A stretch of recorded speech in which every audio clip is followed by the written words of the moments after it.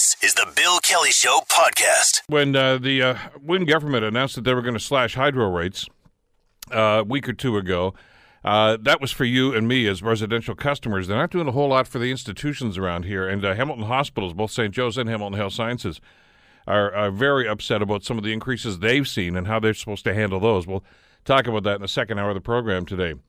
How do we as a community promote unity and peaceful coexistence during a time of frustration and divisiveness? Well, there's going to be an event tonight at Beth Jacobs Synagogue, interfaith prayer service to take place. We're going to talk with some of the members who are going to be taking part in that. They're going to join us after 11 o'clock this morning.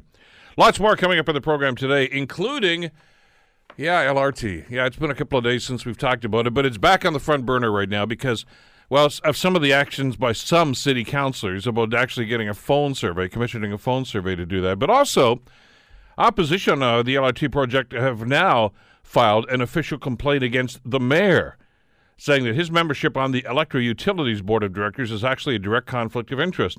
Carol Lasich is, of course, at Gilbert's Big and Tall, and she's also a member of the No Hamilton LRT group, and she joins us on the Bill Kelly Show to bring us up to speed on that. Carol, how are you doing this morning? I'm well, Bill. How are you doing? Excellent. Talk to us about how you guys came to this decision.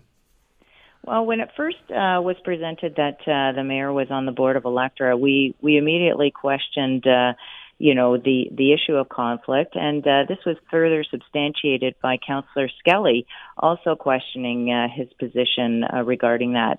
So, as we all know, the LRT is run by electricity, which would create an enormous billing, which would actually go directly to Electra.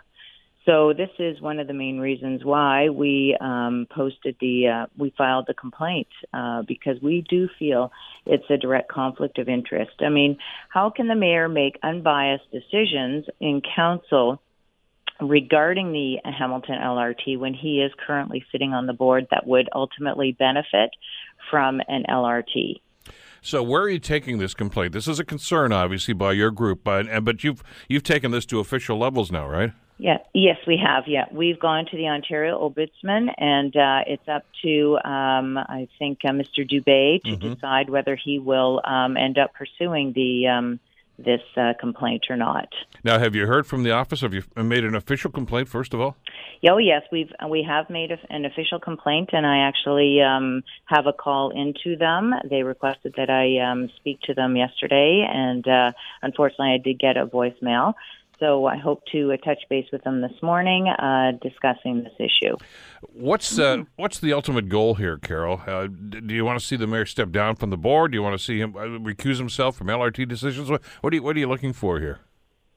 Well, ultimately, we feel that his vote should be rescinded or whatever. His support for the LRT would be a non-issue, and we would like to ultimately see that his vote not be counted with regards to the LRT.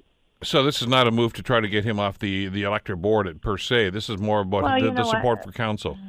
Well, I mean, ultimately, our first goal is in regards to the LRT because that's our major issue. But ultimately, I think I think it would be a good idea for him to step down from the board because it is a conflict of interest with regards to many other aspects that we're facing. In the conversation, now you haven't had the conversation with Mr. Dubé yet, the Ombudsman for the province of Ontario, but when that happens, and maybe it will be later on today, I'm not sure Mr. Dubé's schedule, but if you guys should hook up like that, what are you going to be asking him to do? Obviously to review this, but do you want him to render a decision on this? Oh, yes, I would. I think, it's his position to determine this. And based on our findings and our discussion, I hope that he will obviously make the right decision in our favor, of course. But no, I do feel that this is a total conflict of interest, and the mayor should step down from the board, and he should not be able to vote and if he does stay on the board, that his vote for the LRT should be non-existent. So the letter that you sent to the Ombudsman, I just want to be clear on this so we know exactly what we might expect from Mr. Dubé, Carol. you expressed concern about this. Now, did you in that letter? Do you actually ask him to tell the mayor to recuse himself from any LRT votes? Is that what you're asking? No. In the actual complaint form, basically, it really didn't allow for any specific requests regarding this. This is just an initial filing of conflict of interest, and I'm assuming that once we have further discussion that with Mr. Dubé, that he will the specifics of the complaint will present itself. Now, you've been in studio with some of the other members of the No LRT for Hamilton committee. What are you hearing here in the way of feedback from community here? Is there support for what you're trying to do here? I believe there is. We've gotten so many positive comments and remarks from many varying individuals, and as I mentioned, I mean, even Councillor Skelly, tabled this question as well, which just further which further substantiated the reasons behind our filing of this complaint. So I think there's a huge support group for us moving forward with this issue, because many people, pro or against the LRT, are questioning this issue. So, did you have a conversation with Councillor Skelly about this? No, I have not. Would you be expecting or asking her to carry the ball for this politically if that's needed? I would, in other words, to bring it to council's attention. Oh, I believe that they already, I'm sure they're very well aware of it, but absolutely, and I'm sure she would be very supportive of doing that. Carol, thanks so much for the time today. Please keep in touch with us and let me know how you make out with your conversation with the Ombudsman. I sure will. Thank you so very much for having me. Thanks, Carol. Carol, licensed, of course, with Gilbert Spick and Tall, of course, on King Street. A concerned business along the proposed LRT route, and they are now sending a letter to the Ontario Ombudsman, Paul Dubé, to ask him to intercede, suggesting that Mayor Eisenberger, because he sits on the board of Electric Utilities, that they would benefit from this contract and from an LRT construction, and that is a conflict of interest. We'll see how the Ombudsman would respond to that. That's one element. The other element in the LRT file, this is hopping now. A number of city councillors have decided to pool some of their money from their administrative budgets and actually hire Forum Research, a national pollster, to do a poll here in Hamilton about light rail transit. Now, my understanding is not everybody on council is on board with this. Somebody who's obviously going to be impacted by this is Jason Farr. He's the councillor for Ward 2 right downtown. And I want to bring him into the conversation to get his read on what's going on. Jason, first of all, thanks for the time. It's good to have you with us today. Thank you, Bill. Let me, first of all, right up front, ask you, are you part of this group that's financing this? No, and it was reported that I was. I certainly contemplated it, and I appreciated the opportunity from some of the folks who are involved in the poll, who had asked me if I would be interested in being a funding contributor and taking part. And when they asked that question, they said, and obviously you would, prior to the poll going public, have an opportunity to provide input on what sort of questions should be asked. And then I provided that input, and it wasn't something that the group wanted to include in the poll, Bill, so I opted out. So they voted you off the island? Very much so. What did you say that really pissed them off then? Well, basically, respecting that this is part of, the growing pains of $1 billion infrastructure project, and you and I have talked about this many, many times, and respecting the fact that, I don't think any community has gone through such a major infrastructure, multimodal transit, sustainability project such as this without the growing pains and the confusion at times and the unanswered questions and all of that, and the many years it takes to put something and establish something like this in an inner city or any city.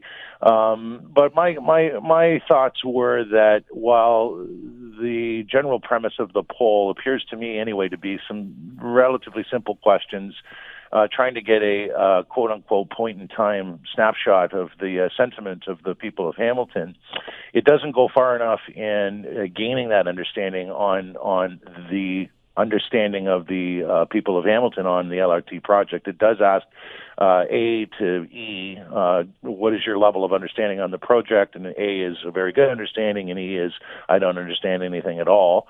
But my question was, why couldn't we include, if you do understand the project fairly well or very well, do you also understand how the Move Ontario funding works?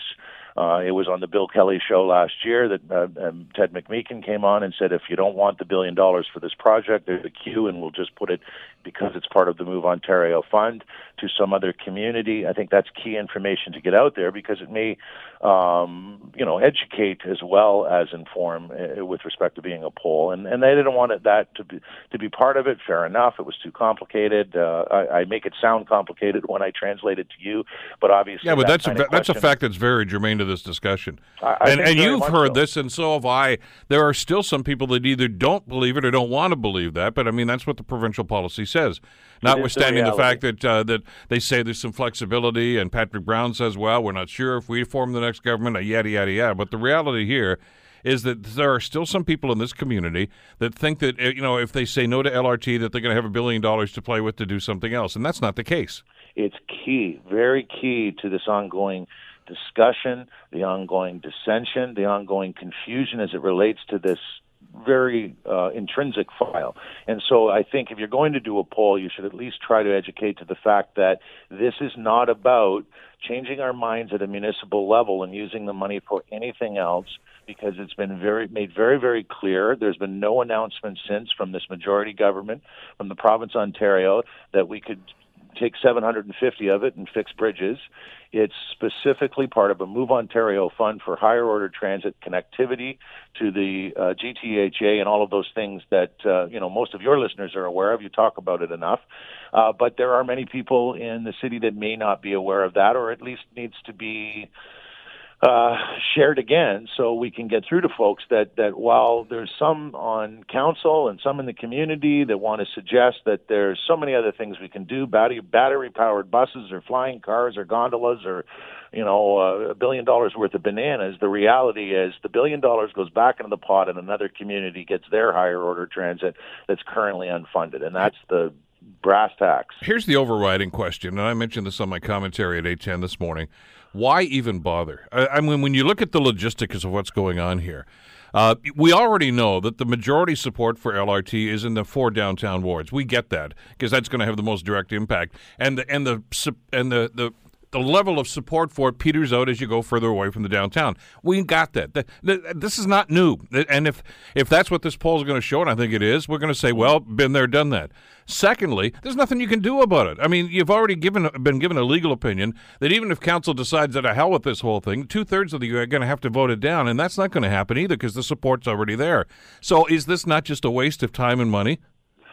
Well, I mean, you're presenting facts, and I might... Sorry to let facts get in the way of the discussion here, but those are facts that might also be relevant to a poll to help. If we're going to go out and solicit over 2,000 folks from various demographics, all with landline phones, I might add, which is another element of polling that right now is very much in question, because the younger demographic just certainly, as far as I know, the large bulk of them anyway, I don't think I've met one person under 30. No, they don't use landlines. Phone.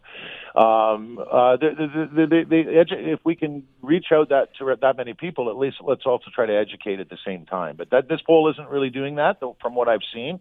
That said, if some councillors want to participate, fair enough. I mean, we have polled in the past through our office financing. I'm not personally going to participate if we can't educate. Look, here are the numbers, and I'm not that good at math, but this one was pretty easy to figure out. We have 500,000 people in this city. They're going to, according to what the councillors are telling us here, there's probably going to be about 2,000 people that are going to be polled. That works out to 0.004% of the population. Are you really going to tell me that that's indicative of how this community feels about this?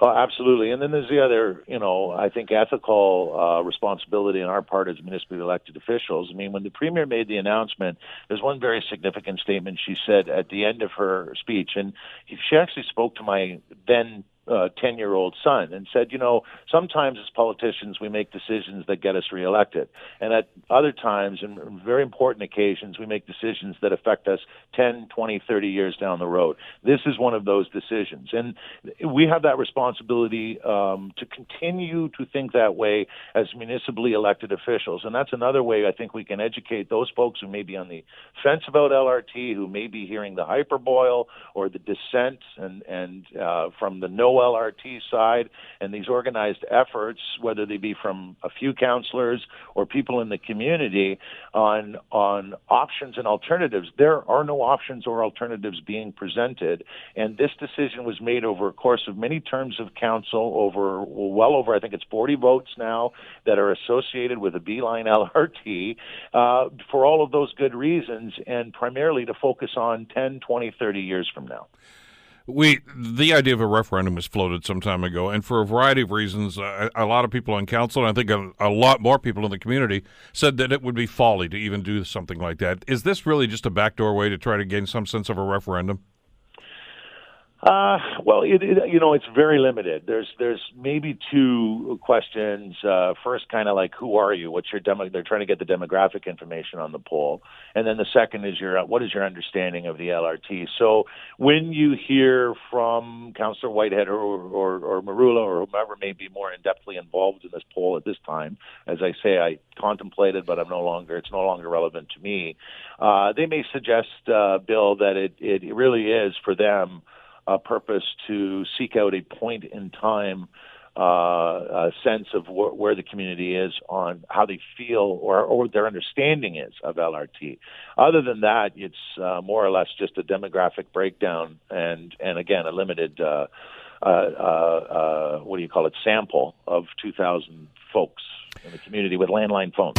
You're listening to The Bill Kelly Show, weekdays from 9 to noon on AM 900 CHML. Hydro rates, of course, have been the topic of contention and of vocal discourse for the longest time here in the province of Ontario.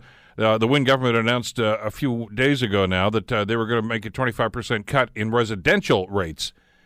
And that was supposed to offer some relief, and there's some suggestions from Queen's Park that there actually could be more measures in the coming days and weeks ahead, too. But that doesn't look after everybody. Let's talk about businesses. Let's talk about farms. Let's talk about healthcare facilities. Ontario MDP leader Andrea Horwath is warning that the rapid rise in hydro rates is going to affect Ontario's hospitals if it hasn't already. They did a survey. Other media outlets have done surveys, including Global News in the Toronto area, too. And Andrea Horwath, the leader of the Ontario NDP party, joins us on the Bill Kelly Show to talk about this. Good morning, Andrea. How are you doing today?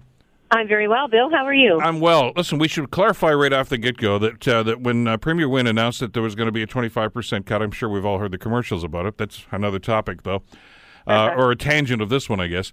That was for residential. This does not include institutional facilities, does it? No, it's not inclusive of places like hospitals. We know municipalities are also in bad shape when it comes to the rising cost of electricity at municipal level. There's medium-sized businesses, for example, are not included. I know you mentioned farms. I think that they are included, but again, it's if you're lucky enough to be included, that's great.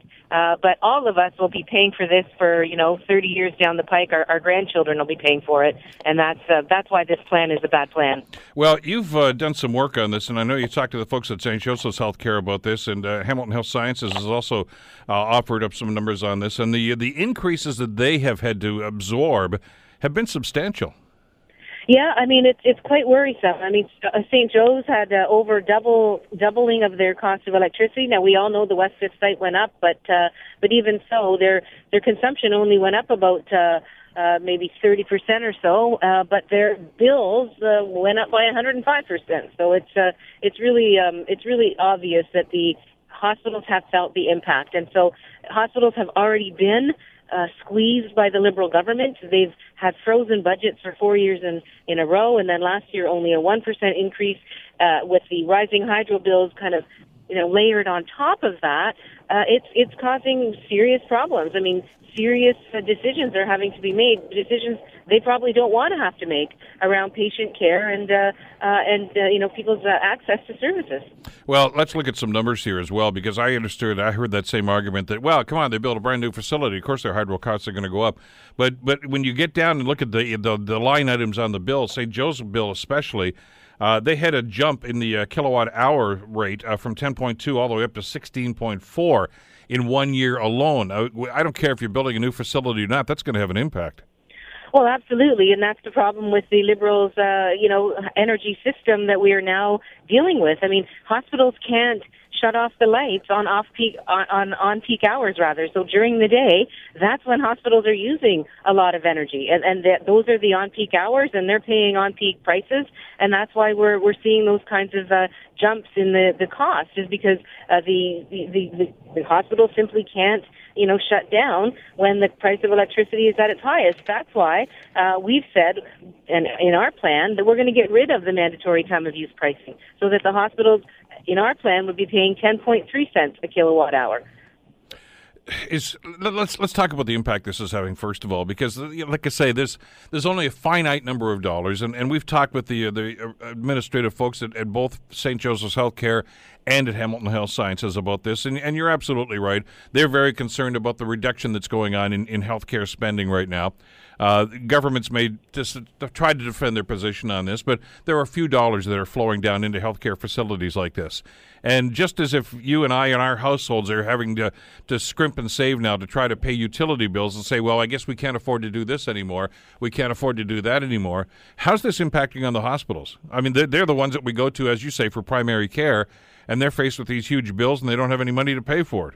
Well, I mean, exactly. And so, I mean, we've seen layoffs in most hospitals around the province, significant layoffs of frontline staff, whether those staff be, registered nurses or PSWs or technicians in the labs, or, privatization of some of the services, like the cleaning staff, for example, or cafeteria and food services. I mean, all of these things are being done because the hospitals have been squeezed by the Liberal government. And it's frustrating because, I mean, I think that most people, if you ask them what's their most important concern, it's their health and well-being and the health and well-being of their family members. And so, to see a government that is so out of touch that they don't realize that they're devastating, the very service that the people of the province treasure the most is, I mean, it's really clear that this government has no understanding at all of where people are at and what their top concerns are. So give us a plan. I mean, obviously this is not working, and this is going to be problematic for this. So how do you solve something like this? Because it's not that difficult to identify the problem. I think we've all talked about that for a long, long time now, Andrea. But what we're looking for here are solutions. We're getting an idea of now what the Wynne government solution is to this, and it covers part of it, obviously, with some long-term gain, or short-term gain, rather, for long-term pain. But when I'm looking at how this is impacting institutions like this, and we haven't even talked about other places like boards of education, et cetera, that are going to be impacted by this. Those numbers aren't in yet, but I got to figure it's a similar story. What are we going to do about it? Well, it's definitely a similar story, and that's why our plan makes more sense, because our plan actually deals with the systemic problems in the hydro system. So unlike the Liberals, we want to fix the problems. We want to get rid of mandatory time of use pricing so that people don't have to do their laundry at 4 a.m. and still see their electricity rates rising. We want to get rid of the excess oversupply in the electricity market. In other words, we've got all kinds of private companies that are making lots of profits off of our electricity system, but they're generating electricity that we're not even using. We're dumping that electricity on the spot market and not making very much money for it. In other words, we're generating it at a loss.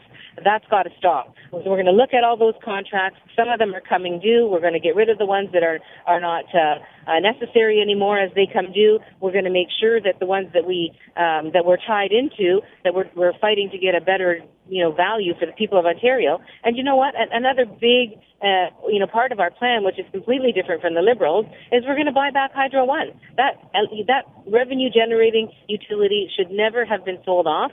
And as it continues to be privatized, it's just going to bring more and more, expense into the system. The privatization of our electricity system is exactly what's put us in the situation that we're in now. And so we've got to do everything we can to make sure that when we're looking at our electricity bills, we're paying for electricity, not for the profits of private and foreign companies. If that were to be the plan, and if in fact you had an opportunity to formulate it and actually deliver a plan like that, where's the money going to come from to buy back those shares?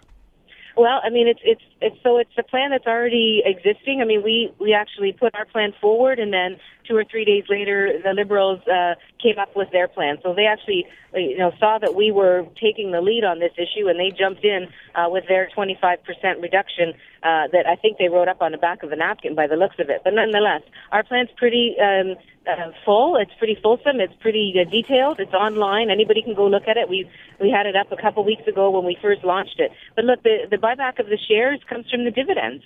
Right now the Liberals are giving away the dividends to private interests. The shareholders that have bought shares in Hydro One are now the ones that are dipping into the dividends that should be going to the people of Ontario in terms of making sure their electricity systems up to snuff and that their rates are kept at a reasonable amount. So we're going to use the extra dividends or the dividends that still are coming to the public first to buy back those shares over an 8-year period. And within that time frame, all things, kind of equal as they are right now, we'll be able to have Hydro One back in public hands. But those dividends that you're referring to are going into they're going into the public purse already right now. So essentially, for the length of time it would take you to buy back all those shares, we'd see no dividend at all from Hydro One. Well, you'd just be using it to buy up shares. Well, I mean, what we will be doing is looking at the amount of dividends we would need to buy up those shares, and yes, we will be putting those dividends to those that effort. There's just no doubt about it. And look, we have seen a government that has treated the public dollar with such disrespect. I mean, they spend money to make the Liberals do better. I mean, Kathleen Wynne cares more about herself and her party than she does about everyday people. 80% of Ontarians didn't want Hydro One sold off.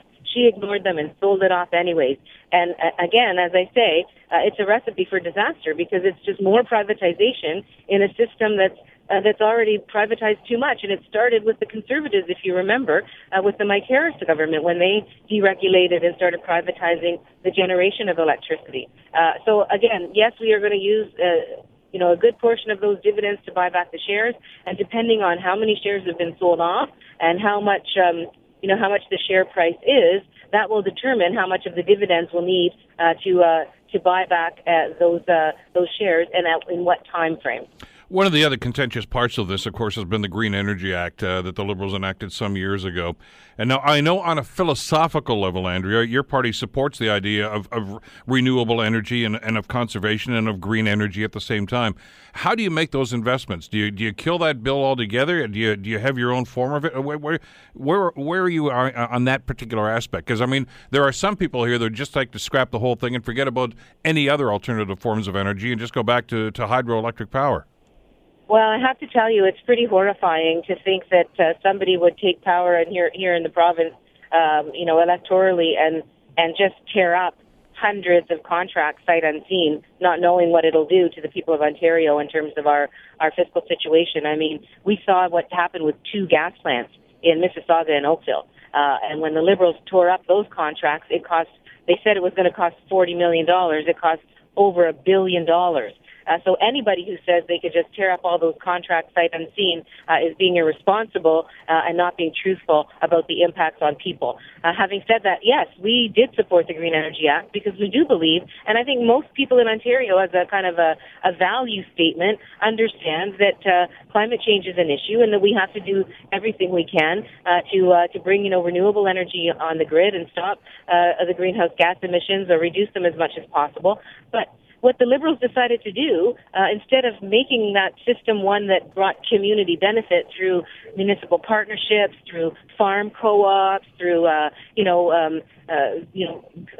programs that worked with Indigenous communities, they basically just sold it all off to the private sector. And so again, as the Auditor General has said, the Liberals basically made their friends rich, gave these private companies very, very lucrative fixed-price contracts over a long period of time, and that's what we're paying for. So again, it wasn't the principle of green energy that is the problem. It's the way that the Liberals implemented it, and in doing so, shamefully, they ended up creating a total backlash against green energy, against renewables on the grid, something that most people, I think, again, would have been quite supportive of. In fact, I know people personally who used to be very, very supportive of, for example, wind energy. And they happen to live in an area where this was quite contentious, where farmer was pit against farmer, where family member pit against family member, community against community. And now there's been such chaos that the very people that supported wholeheartedly wind energy in the first place are now completely opposed to it, which is another failure of the Liberal government. So you would go through those contracts one by one then, because there are some outstanding contracts or contracts that will soon be coming up to do with wind farms and renewable energies and things of this nature. You're not arbitrarily going to get rid of all of those then? No, absolutely. What we've said is we'll take a fine-tooth comb to those contracts. We'll aggressively try to renegotiate where we can. And let's remember, this is something that the Liberals did themselves. They got caught so embarrassed by how much money they were giving to Samsung that they actually renegotiated their own contract with Samsung because they were embarrassed into making some kind of move to make it at least, somewhat more reasonable for the people of Ontario, and they were able to shave hundreds of millions of dollars off of that contract. So it's not outside of the realm of possibility that these contracts can be renegotiated. Having said that, if we come up with contracts through doing this review that are so egregious in terms of the public interest, and when you look at the penalties and fines that may be built in, that would be a deterrent to getting out of the contract, and those fines and penalties are less problematic for the people of Ontario. In other words, they cost us less to get out of the contract, then we will certainly look at getting out of those contracts. But we won't do it willy-nilly. We'll do it in a thoughtful, precise way, and with a mind to always being responsible to the ratepayers and the people of Ontario. I got a minute left here. When asked that very question, Premier Wynne said that they had already looked at those contracts and there are no cracks in there that they can renegotiate. Do you take her at her word? No. This is the same Liberal government that said the gas plant cancellation was going to be $40 million and it cost us over $1 billion. I don't think anybody, and in fact, I don't blame anybody in Ontario who takes every single word that this Premier says with a massive grain of salt, because she's not truthful with the people of Ontario. She continues to protect herself and her Liberal Party above the interests of the people of this province, and that's why people are becoming so fed up. And I have to say, there's an election next year, and we have to do something to make sure that Premier Wynne and the Liberals can no longer do the damage that they've been doing here in this province. You're listening to The Bill Kelly Show, weekdays from 9 to noon on AM 900 CHML. Lots of speculation about how this thing is going to be constructed and the impact that it's going to have. And joining us to talk about this is Corinne Pullman, Senior Vice President of National Affairs and Partnerships with the Canadian Federation of Independent Business. Corinne, thank you so much for the time. It's good to have you with us today. I'm glad to be here. Are you nervous? I'm nervous, yes. But excited. It's always an exciting I think we're all nervous, aren't we? Let's first of all deal with the elephant in the room. How big is the Trump factor in how this government formulated this budget?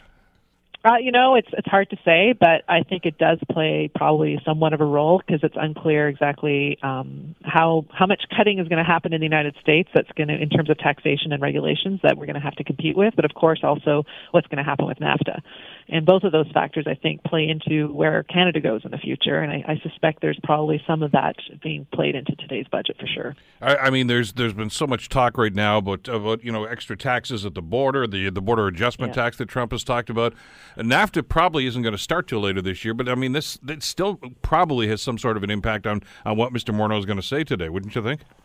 Yes, I would think so, only because the uncertainty still exists about what happens south of the border, and President Trump has been unpredictable, right, at times, so it's unclear what he says today is going to be what happens tomorrow. And so hopefully I think that, the current government has done a good job of sort of managing President Trump since he came into power in terms of, moving from potentially making massive changes to NAFTA, maybe just tweaking it with Canada. So that's good news, right? But again, what does that actually mean in the end of the day? So I think it's certainly going to be a factor that we're all going to be thinking about in the next 6 to 8 months. They've spent a lot of time down in the States, Mr. Morneau and other ministers, trying to feel out, I guess, some, not just the Trump administration, but some of the other legislatures in some of the states that Canada does a lot of trading with right now. Is that going to help?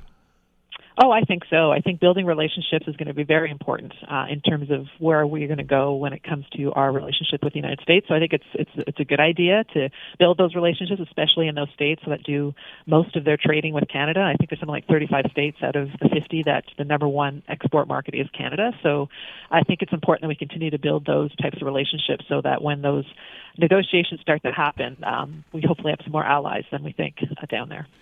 In the first budget that Bill Morneau delivered, there was a lot of talk about investment in skills and infrastructure spending and innovation and things of this nature.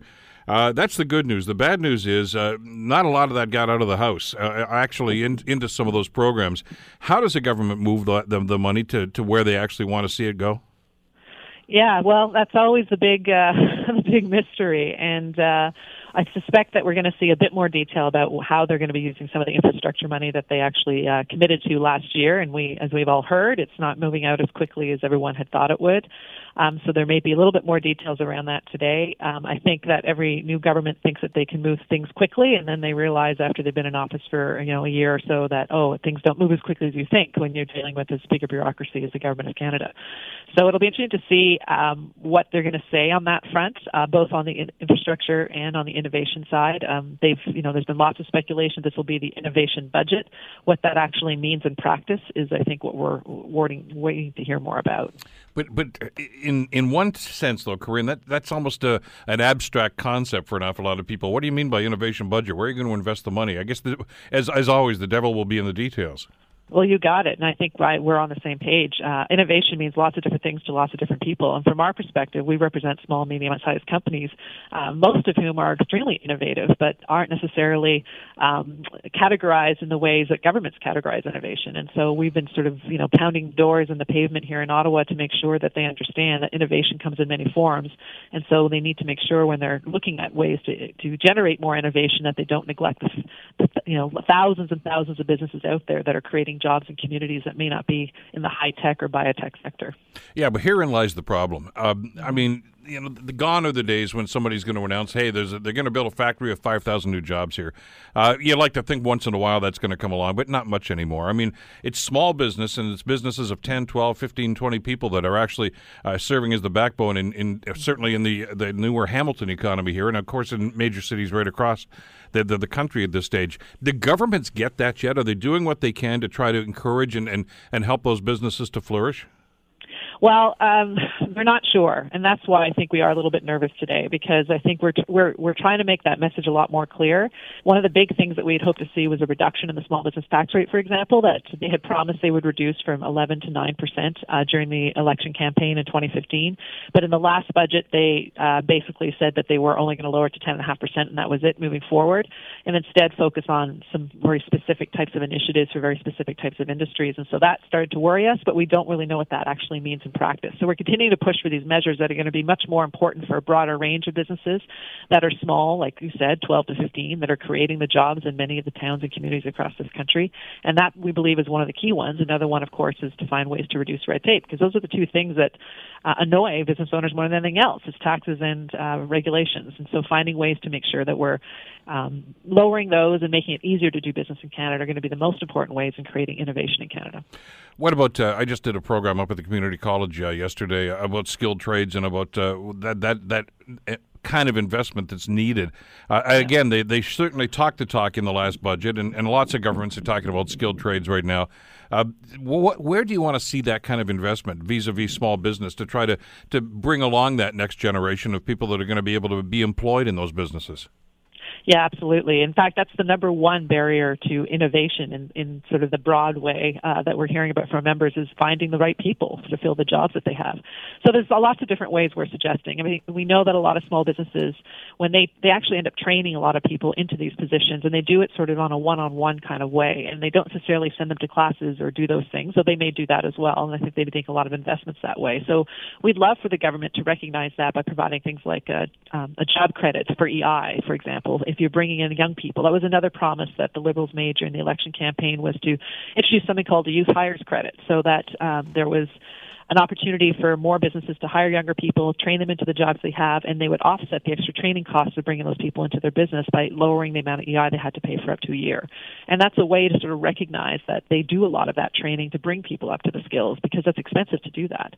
So that's one measure that we think is important. Another is the fact that a lot of the programs that do exist for helping people get trained up are not really recognizing the types of training small businesses do. And so we need a broader sort of definition of what training looks like, because they're doing a lot of that training in Canada, getting people into those positions, and they're willing to do it, but it's not always easy to do nor inexpensive to do. I heard that loud and clear yesterday when I was up at Mohawk College talking about that very thing. And it's one thing for governments to say, yeah, we're going to help to have kids learn how to do coding and tech and apps and things, and that's great, because that's a key part of this as well. But what about the other small businesses that don't necessarily incline themselves that way? There's got to be training for those too, and there's so many right now that are crying out for some help at this stage. Absolutely right. And you also touched on the trades. I mean, you need just your plumbers and your cabinet makers and your masons, and all that are still hugely important in our society. And we're continuing to have not as many as we need, and we need to continue to encourage folks to go into those trades and fill those jobs, because there is a demand. One of the mantras that we heard, and again, there's always these little leaks that come out from time to time, but from the finance minister's department, is that they want to try to move along the middle class. They want to create a sense of optimism in the middle class right now. What do they need to do that? Because right now people are getting a little apprehensive, as we talked about right at the beginning of this conversation. And when people are apprehensive, they don't spend money. They kind of cower in the corner waiting to see what's going to happen next. Yeah, and I think part of that solution from our perspective is that small businesses have to be recognized as being a big contributor to building the middle class. They themselves are the middle class. They employ the middle class. And so measures that sort of reflect what it is they need. So, for example, the lowering of the small business tax rate, which I mentioned earlier, dealing with things like regulations and red tape, can help sort of build some confidence in those sectors of the economy, which then can help build the jobs and give the confidence and increase the salaries of the people that they're employing. So it's a bit of an effect that way. So I think we can't just lump the middle class Canadians into one group. We have to sort of broaden that definition, and I think there's been a bit of a lack of recognition of that importance that the small businesses play in building the middle class in Canada. What about, you talked earlier about being competitive and about tax rates, and there's some points of conjecture about that too. There was one rumor that was going around a couple of weeks ago that there was some talk of actually raising the corporate tax rate right now, that 15% rate is, well, there's some room there to play around like that. And I'm not so sure that's going to happen, but it's out there. When a balloon like that is being floated out there, you got to think that somebody in that department's thinking about doing that. What kind of an impact would that have? Well, I think this is where the American situation comes into play, right? If the U.S. decides to lower their rates, and right now we're very competitive with the United States when it comes to corporate taxation, but if the plans that President Trump's been pushing to lower their corporate tax rate comes down as much as that's been predicted, that could be a factor for Canada as well. So we need to sort of balance that, because clearly you need to compete with that when it comes to bringing in business and investment into Canada. And so I think they need to tread cautiously in those areas. And that's because that has a much broader impact on the overall economy if they end up having to compete with the United States in that way. So do we maintain the status quo in that situation and wait and see what the Trump, well, not just the Trump administration, because clearly the Congress is going to make the ultimate choice of what's going to be happening down there. But at that stage, do we just kind of rag the puck here and see what they're going to do and then respond to that? Yeah, I mean, it's. I'm glad I'm not in government making those decisions, but I think it's an important thing to sort of take a bit of a wait and see approach at the moment. We don't think increasing the corporate tax rate at all is a good idea going forward, given that, there's been a lot of effort, not just by the previous government, but also by previous Liberal governments to lower the rate to what it is today, recognizing that it makes Canada more competitive globally as a destination for investment. So I think that's the wrong way to go. I also want to make sure the small business tax rate continues to reduce, as I mentioned, because of the reasons that it is a bit lower than the general rate, because they tend to have a tougher time finding capital, for example. They also tend to spend a lot more when it comes to dealing with regulations. So we believe it's important to keep that smaller business tax rate to offset some of those increased costs that smaller businesses face. One of the other taxes that's being talked about considerably at this stage right now is the capital gains tax. That's on income earned, of course, from selling property or investments not held in registered plans. They're talking about a possible significant increase in this. And I don't know if that's intended to cool the housing market, which is being a problem in more and more cities across the country right now. But again, that kind of significant increase might be a boon to them as far as revenue is concerned. But what's that going to do to the economy? Well, I think that would be a terribly bad mistake. I think that would be sort of anti-innovation in some regards, right? Because I think it can really end up affecting investments overall. Because I think we would definitely be coming out against that type of a move. We've been very vocal about not moving in that direction, because it takes. There's a lot of risk in investing in a lot of these different areas, and this takes away some of the risk by knowing that you can potentially have some of that income come back in that form. But if now that income has been shrunk because the government's taking a bigger chunk of it, that's probably going to make some investors feel like it's not worth going down those paths. And I think that's the last thing we want to do right now. Well, I mean, when you tangle people up in red tape, that's obviously a disincentive, I guess, for people to actually keep their money here or to put it here in the first place.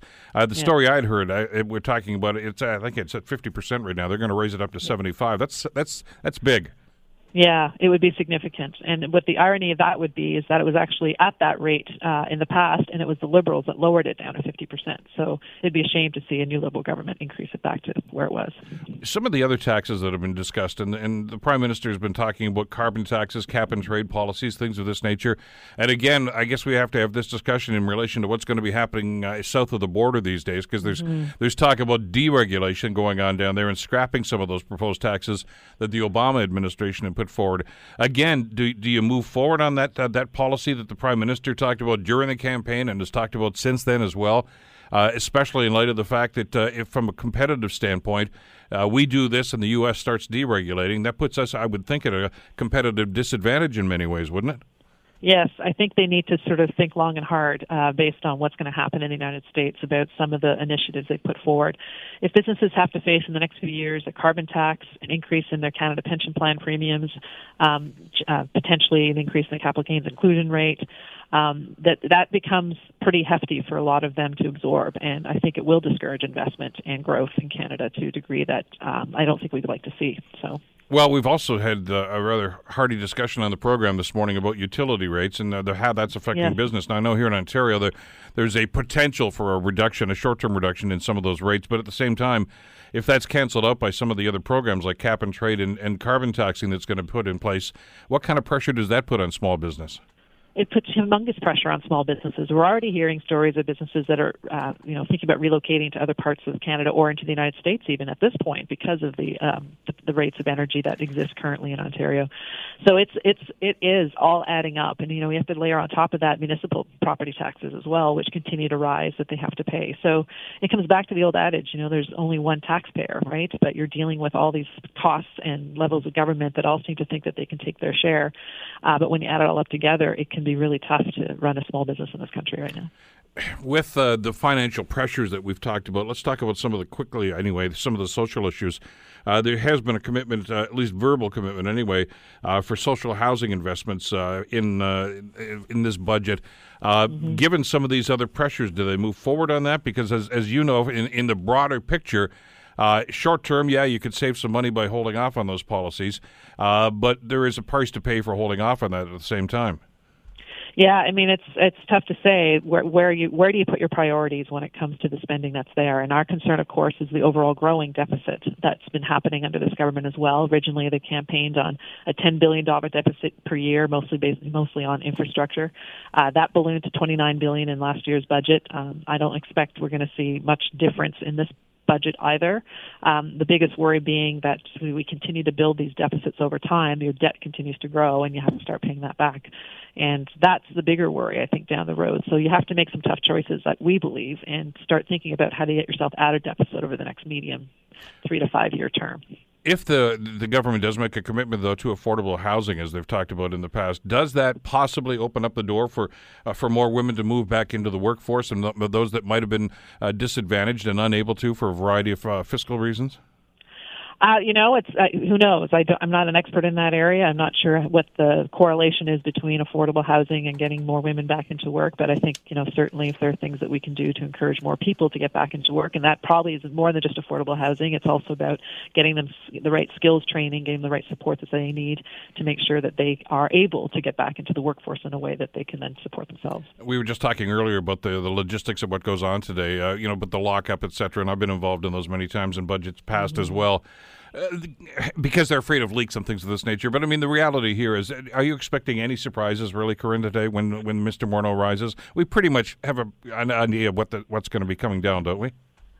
You know what? I really don't know. I personally think there might be some surprises. I think they've been very tight-lipped this year to some degree, more than I think we've seen in other years. But, hopefully if there are some surprises, they're on the good side, not on the negative side. That would be nice. That would be nice, but it's early in the mandate, and as I'm sure you know, politically speaking, it's usually easier to do the negative things early on in your mandate and the more positive later on. So we'll have to wait and see. The Bill Kelly Show, weekdays from 9 to noon on AM 900 CHML.